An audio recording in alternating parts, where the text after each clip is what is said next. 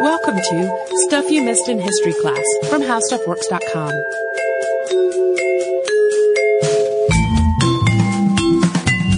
Hello and welcome to the podcast. I'm Tracy V. Wilson. And I'm Holly Fry. We have some South American history today. Yay! So, given how many of our listeners are from places that either are or used to be British, I think probably most folks know at least the very basics of the Revolutionary War, which went on from 1775 to 1783 between the British Empire and its American colonies. So today we are going to talk about another conflict that overlapped this war and was between another empire and its American colonies. This time, the war was between Spain and its colonies in South America. In particular, we're talking about the Tupac Amaru Rebellion, which took place from 1780 to 1783, so right at the end of the same time as the Revolutionary War. It started in the Andes Mountains in Peru, and in addition to stretching over multiple years, this rebellion actually wound up spanning more territory than the Revolutionary War did. So, as you might imagine, we could really spend a whole series of podcasts on this rebellion just like you could with the Revolutionary War. So, today is really an overview of the basics. And just because I don't want folks to spend this podcast distractedly wondering about it every time we say Tupac Amaru, yes, the late rapper Tupac Shakur was named after him. His mother actually renamed him after this revolutionary figure while he was still a baby. And our last caveat is a parent-teacher heads up. This story contains a couple of particularly horrifying executions. One of them caused me to I am Holly while I was doing the research to say this sounds like it came out of Game of Thrones. So this might be a podcast to listen to yourself before sharing it with little ones, and then use your own discretion about whether it's appropriate for those little ones. All right. So, Spain's colonization of Central and South America, which started in the 16th century, had three primary aims: to expand the Spanish Empire, to seek treasure, and to convert the local population to Christianity. Today's story, as Tracy referenced just a moment ago, takes place in the Andes Mountains in Peru in the 18th century. Yeah, so Spain had been around for a couple hundred years in Central and South America by this point. The population by now in this part of the Andes Mountains was overwhelmingly made up of indigenous South Americans known as Quechua. And their languages were all part of the Quechuan language family. The Quechuan language family goes back to the days of the Inca Empire, and a lot of the indigenous people who were living in the Andes Mountains by the 18th century traced their lineage back to the Inca as well. In addition to the region's indigenous population, there were also Spanish Europeans, people who had both European and indigenous ancestry who were referred to as mestizos, and people of European ancestry who had been born in South America, who were referred to as Creoles. And there were a few, although not very many, enslaved Africans along with their descendants. The population of enslaved Africans was much greater in some other parts of South America, but not so much in the Andes Mountains. We can look at the system of local government that Spain had instituted in Peru in terms of three roles. There were, of course, lots of other roles besides these three, but these are sort of the key figures. On the Spanish side, there was the corregidor, who was an official representative of the Spanish government. On the indigenous side, there was the curaca, or the cacique, who was essentially a native liaison between the native population and the Spanish government. Curaca was actually a Quechuan title dating back to the Inca, and cacique was the Spanish term that was applied to the same basic role. And then there was the local clergy, the parish priests who were responsible for particular towns and settlements. Together, the curaca, the corregidor, and the priest saw to the government and the legal and spiritual needs of the community, at least from the Spanish point of view. Although the presence of the curaca may make it seem as though Spain was taking steps to include the indigenous population in the system of government, this wasn't really the case. Many of the indigenous population spoke only Quechuan languages, but official events and documents were presented only in Spanish. Apart from the curaca, most of the people involved in the government were not only Spanish, but also had been born in Spain and not South America. While it's certainly within the realm of possibility that an individual corregidor could be acting with the indigenous population's best interest at heart, this was really a position that was quite prone to greed and mismanagement and abuse. The position itself was immensely powerful. It had grown from one that was mostly judicial to one that combined judicial, administrative, and legislative power all into one centralized role. This meant that one unscrupulous corregidor had the power to have an enormous and nearly unchecked impact on the area that he was in charge of. As is a recurring theme in just about all of our podcasts on colonialism, Spain had implemented some policies and practices that were deeply unpopular in its South American colonies. One, unsurprisingly, was taxes, both sales tax on goods that people tried to buy, and another called a head tax, and that's basically like a tribute based on number of people. There were also involuntary labor drafts to staff mines and mills, some of which were extremely far away from the homes of the people that were drafted into working there. As another way to make money, Spain also forced the sale of European goods to the indigenous population. Basically, a lot of what Spain was expecting from its colonies in terms of both labor and money was either forced or coerced. And in the late 18th century, a lot of this was getting a lot worse for indigenous South Americans. Spain had been in the process of implementing a lot of changes to how it ran its empire. These became known as the Bourbon Reforms, after the royal house of the same name. These reforms had been going on for a while, but they really peaked during the reign of Charles III, who ruled Spain from 1759 to 1788. The Bourbon reforms had wide-reaching effects for Spain's military and government, and for how religion affected the government and civic life. But when it came to South America's indigenous population, the reforms led to higher taxes, an increase in forced and coerced labor, and fewer rights.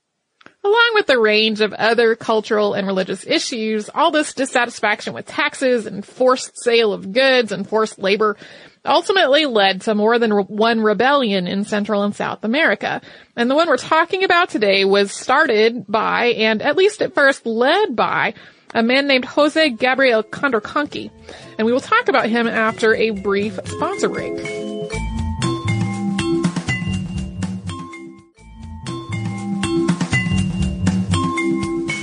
José Gabriel Condorcanqui was born around 1742, and he claimed that he could trace his lineage back to the last ruler of the Inca Empire, Tupac Amaru. The first Tupac Amaru ruled the empire from 1571 to 1572 before being executed by the Spanish at the age of 25 or 26. This was at the end of Spain's conquest of the Inca Empire, and with Tupac Amaru's death, the throne was essentially abolished. Condorcanqui had a formal Catholic education. He spoke both Spanish and Quechua fluently, and as an adult he worked as a merchant and a muleteer. His education, his Inca heritage, and his family's place in the community really uniquely positioned him to be able to interact with every class in Peruvian life, from the Spanish ruling class to the most impoverished working class. In 1750, Condorcanqui inherited the role of curaca of 3 towns in the Tinta district, known as Surimana, Pampamarca, and Tungasuka, following the death of his father. He had actually grown up in Surimana, but as an adult, he made his home in Tungasuka. 10 years after his father's death, he married Michaela Batista, who became an equal partner in his work as a merchant. In 1777, Condorcanqui traveled to Lima for 8 months with the hope of regaining a noble title. While he was there, he met a lot of Spanish nobility, and he gained a sense of how the Spanish colonial government worked in Peru, and more at a bigger, more general scale for the region as a whole. At this point, tensions had already been rising in South America for several years, and as a result, there had been rebellions and uprisings that had broken out within Spanish territory in several places. The corregidor in the area where Condorcanqui lived was Antonio de Arriaga, and as you might guess from our discussion of the role of corregidor before the break, he was not a beloved figure. Among other things, he was responsible for arranging an enormously unpopular labor draft to staff a silver mine. Mining was, of course, dangerous work, and the mine itself was about 600 miles away. Also, in the face of the ongoing changes that came along with the Bourbon reforms, Condor Conqui was having an increasingly difficult time in his role as Caraca. More and more of the corregidor's demands were unreasonable and exploitive of the local indigenous population, and a lot of them were really despised by the people that the corregidor was governing. On November 4th of 1780, Arriaga and Condor Conqui had dinner at the home of Father Carlos Rodriguez, Condor Conqui's old tutor. It was overall a friendly meal, which celebrated the feast day of St. Charles, known in Spanish as San Carlos, and later in the afternoon, Condor Conqui invited Arriaga to spend the evening at his home. Arriaga refused, saying that he needed to get back to his own residence, probably motivated, at least in part, by the fact that tax payments were due to him soon. When Arriaga left with his entourage of staff and servants, Condor Conqui and some other young men, Condor Conqui was about 40 at this point, walked with him for a while. And then they said that they were going to head back to Condor Conqui's home in Tungasuka. And that wasn't really where they were going, though. Instead, they stealthily got ahead of Arriaga and they ambushed him.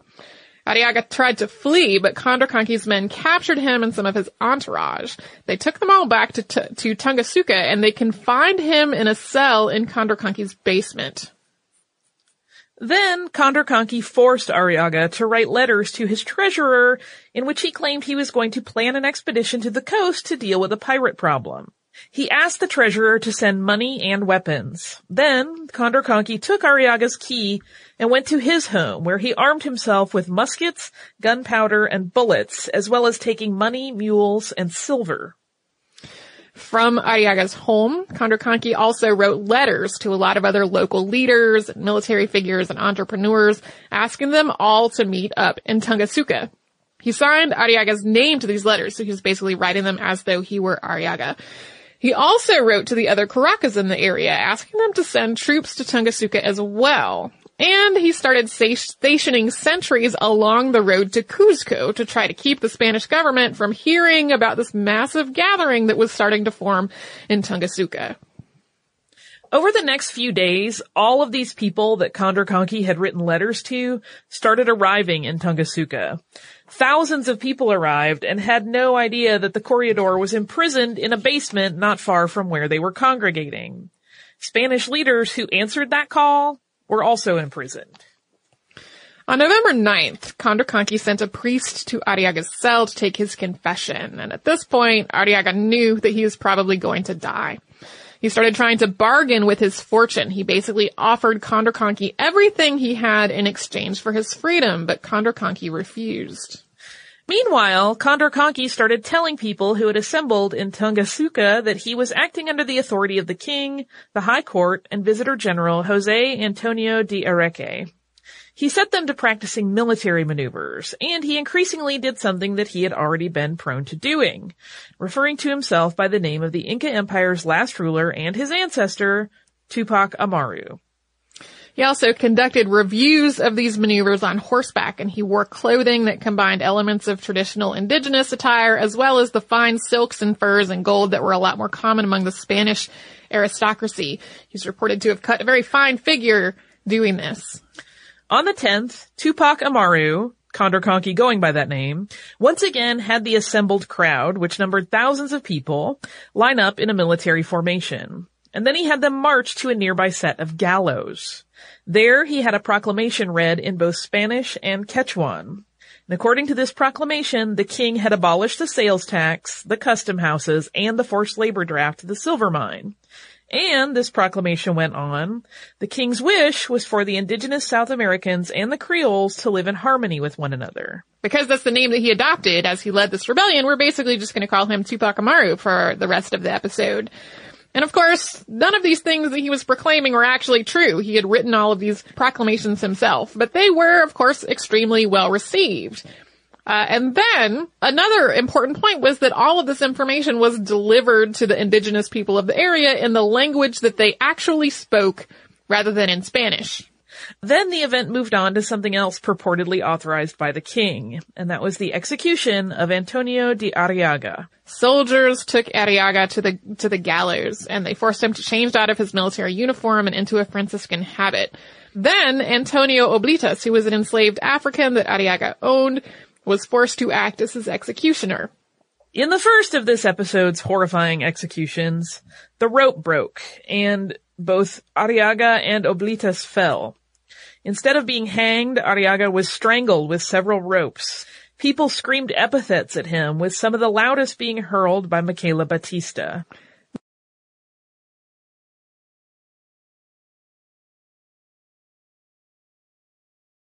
While Tupac Amaru had taken steps to keep word of what was going on from reaching Cusco, where it would then get to the rest of the Spanish Empire, the news that he had executed the Corregidor just could not be contained, and we will talk about what happened after that news spread, after another brief word from a sponsor.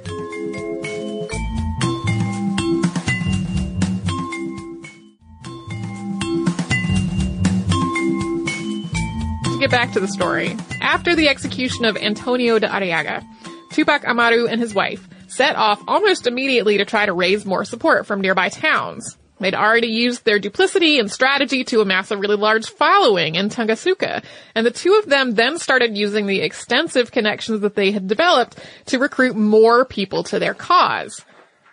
Tupac Amaru himself used his new name and the connections to the Inca Empire that existed from his lineage to spread the idea that the Inca were returning.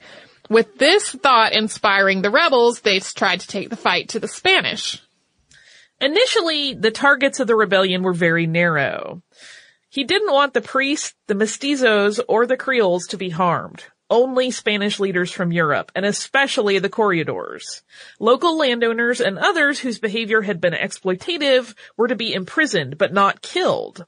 Since Spain hadn't yet raised an army to resist them, these first few excursions were relatively bloodless. In every town that they visited, Tupac Amaru would speak in both Spanish and Quechua, and he would recruit as many people as he could to join the rebellion. He still was insisting that he was actually acting under orders from the king. The rebels would also abolish any taxes and force labor drafts in the towns that they went to. They would burn down the textile mills where people had been forced to work, and they would free anyone who was being held in the jail. Then they would also burn down the gallows. They'd get as many provisions as they could from the stores of the local corregidor and other landowners in the area, and then they would move on to the next town. He also wrote lots of letters and proclamations, issuing orders to neighboring towns to turn away from the Spanish, and granting local leaders the authority to act in his stead. On November 16th, Tupac Amaru wrote a proclamation calling for the emancipation of enslaved Africans and Afro-Peruvians. On the 17th, in the aftermath of a battle that had played out in a church and had accidentally destroyed part of the structure of the church in a fire, the bishop excommunicated Tupac Amaru and his followers.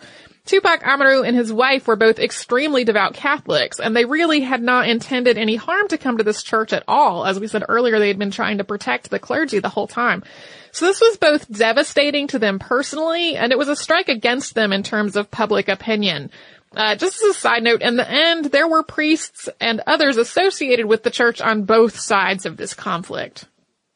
Soon, though, this rebellion spread beyond the Andes Mountains, and the bigger it got, and the farther away from Tupac Amaru's base at his home in Tungasuka, the bloodier and more violent it became. Spanish and royalist forces started calling in reinforcements and gathering militia, meaning that the rebels had to fight their way through rather than basically walking into towns and declaring that the Spanish government was no longer in charge. By the end of the year, Spain's control on colonial Peru had started to really crumble. As the rebellion got bigger and bigger, more and more people got swept up in it, and the original instructions to harm only the Spanish ruling class started to fall away. A lot of people really just got caught in the crossfire. More and more innocent people were harmed by both sides as the conflict got bigger and bloodier. At the start of 1781, Spain, having raised an army of thousands of soldiers, started actively trying to find and capture Tupac Amaru. On April 7th, they trapped Michaela and two of her sons. Michaela and Tupac Amaru had gotten separated from one another about a month before this, and they had always planned that, should something happen, they would flee through the south. When he heard that his wife had been captured, Tupac Amaru did just that, and along the way, one of his followers, a man named Ventura Landieta, insisted that he stop and take a rest. It turned out that this was a trap. Tupac Amaru was taken into Spanish custody along with his wife and children. Along with other prisoners, Tupac Amaru and Michaela Bastidas were put on trial that April. And when Tupac Amaru refused to incriminate himself or name any of his accomplices, he was tortured by stretching. His wife, on the other hand, claimed that she knew very little about the rebellion and had in fact been coerced into participating. After days of being questioned and sometimes tortured, on May 18th, 1781, Tupac Amaru and Michaela Bastidas were taken to the gallows for the other horrifying execution in this episode. First, they were made to watch the executions of other prisoners. Some of them were family members. One of them was actually their eldest son. These other prisoners were dragged behind horses and had their tongues cut out before they were hanged. One was placed in a chair and slowly strangled with an iron bar before being hanged to confirm that she was dead. Sources actually disagree on exactly how Michaela Bastidas was executed. However, universally, she is described as being tortured to death, while her husband, Tupac Amaru, was made to watch. And then in the thing that caused me to I am Holly and tell her this sounded like it was out of Game of Thrones, Tupac Amaru's tongue was cut out. His limbs were tied to 4 horses in order to be quartered. They didn't actually quarter him, though. His limbs were dislocated but not severed from his body. Then he was beheaded. This time, his youngest son, who was 10 years old, was made to watch. After the executions, Tupac Amaru and Michaela's bodies were dismembered and the parts were sent to surrounding cities to serve as a warning, while their torsos were burned on a bonfire. Their executions didn't stop the rebellion, though. Other leaders moved into Tupac Amaru's place, some of them also taking a similar name, including his successor, Diego Tupac Amaru, who would also be executed on July 19th, 1873. Eventually, after numerous gory executions, the rebellion failed. About 100,000 people were killed, most of them indigenous South Americans. Spain put increasing restrictions on South America's indigenous people in the hope of preventing another uprising, including forbidding the Tupac Amaru rebellion from being discussed or written about at all. Tupac Amaru is still a really well-known figure in South America today, although Michaela Bastidas has largely been written out of a lot of accounts, in spite of the fact that she was a leader of this rebellion also. Tupac Amaru's name and image have also been used as part of other revolutionary movements. And if you're interested in hearing more about the story, there is a pretty recent book, which is actually how I heard about this in the first place, was reviewing a catalog of recently published books. It is by Charles F. Walker, and it is called The Tupac Amaru Rebellion, and it is from the Belknap Press of Harvard University Press. It actually came out in 2014, but I think there's a paperback of it that is coming out soon, and it goes into a lot more detail than what we have talked about today. It especially gets into a lot of the more specifics about the individual actions between the individual actions between the rebels and the Spanish and specifics on where all of this fighting took place and how it all played out. And then also some more about how it later affected the colonial government in South America. And now, after all of that rebellion and execution, do you have some listener mail for us? I do. It is from Waldo, and Waldo says, Holly and Tracy, I love the show. I most often listen to you on my way to work, driving through a place that you both love. I'm searching for a suitable fan trinket for you two, but I don't want to tip my hand too far. And I'm a recent convert from having listened to Stuff You Should Know for a few years. I still listen to them, but you're my new favorite. While listening to the Robert Smalls episode, I noticed that Abraham Lincoln was called out for being a Republican, and this tied to some minor annoyances that I have with some of my beloved Republican friends. I occasionally come across posts talking about how great the Republican Party is, parentheses, Republicans ended slavery, but Democrats wanted to keep it. I have to stifle myself from having a well actually moment by pointing out that the relative positions of Democrat and Republican parties had swapped in positions of conservative versus liberal over time. Would you consider doing an episode on the history of political parties in the United States? I would love to experience your treatment because you have a knack for explaining the context and impact in a relatable manner. Thank you for your work. Take care, Waldo. Thank you, Waldo, for this note. We got several notes that were along these lines. Yeah. So the first thing I wanted to say is that, I can't speak for Holly. I personally find the story of how the Democratic and Republican parties so-called switch places, annoying, and I don't want to research it. That was not what I expected you to say.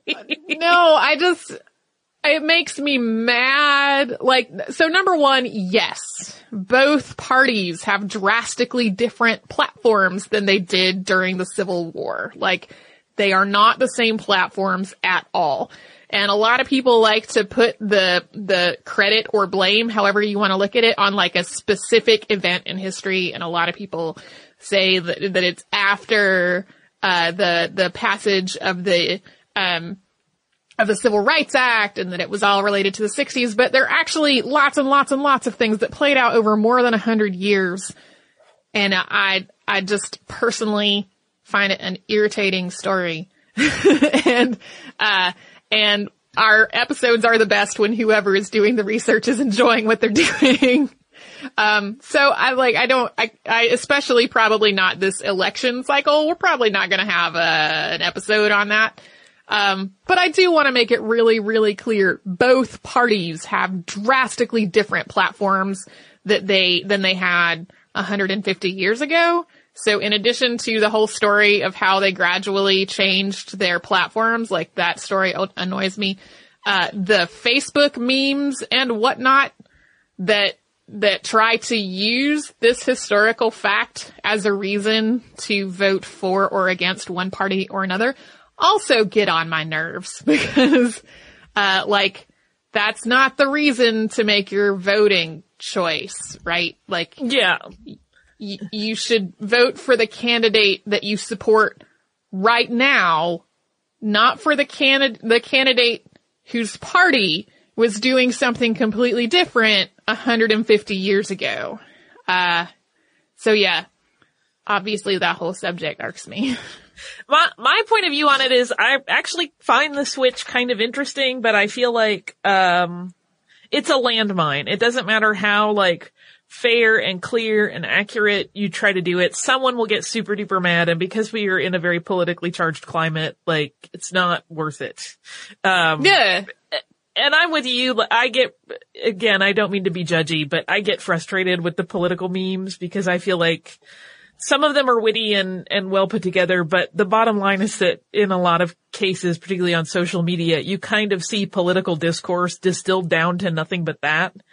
And I'm like, that is not thinking about the issues and what is really important to you as a person. Like, I don't care which side you're on. Let's just have a discussion about it at least, instead of just pictures and 5 words. Like, that can never really encapsulate all of the important things you should consider when you cast your vote. If somebody comes to you and tries to tell you that, for example, you should not vote for a Democrat because the Democrats fought for slavery, that's ridiculous. You should look at what the candidates are doing now. Today. Because both of the primary parties in the United States have dramatically different platforms than they had 150 years ago. So yes, I think probably we will not be doing that episode, especially in a presidential election year, but there's a ton of information about it on the internet if you want to go research that for yourself. Just don't try to use a party's history from 150 years ago to decide who you're voting for now. That doesn't make sense. And if you live in the United States, wherever, if you live in a place where you have the right to vote. It's important. If you would like to write to us about this or any other podcast, we're History Podcast at HowStuffWorks.com. We're also on Facebook at Facebook.com/MissedInHistory and on Twitter at MissedInHistory. Our Tumblr is MissedInHistory.tumblr.com. We're also on Pinterest at Pinterest.com/MissedInHistory. If you would like to come to our parent company's website, which is HowStuffWorks.com, you will find all kinds of information about all kinds of awesome subjects. And then you can also come to our website, which is MissedInHistory.com. You will find show notes. We will actually have in the show notes for today's episode the book that I talked about earlier, if you did not write it down. We have an archive of every episode we've ever done. Lots of other cool stuff. So you can do all that and a whole lot more at HowStuffWorks.com or MissedInHistory.com. For more on this and thousands of other topics, visit HowStuffWorks.com.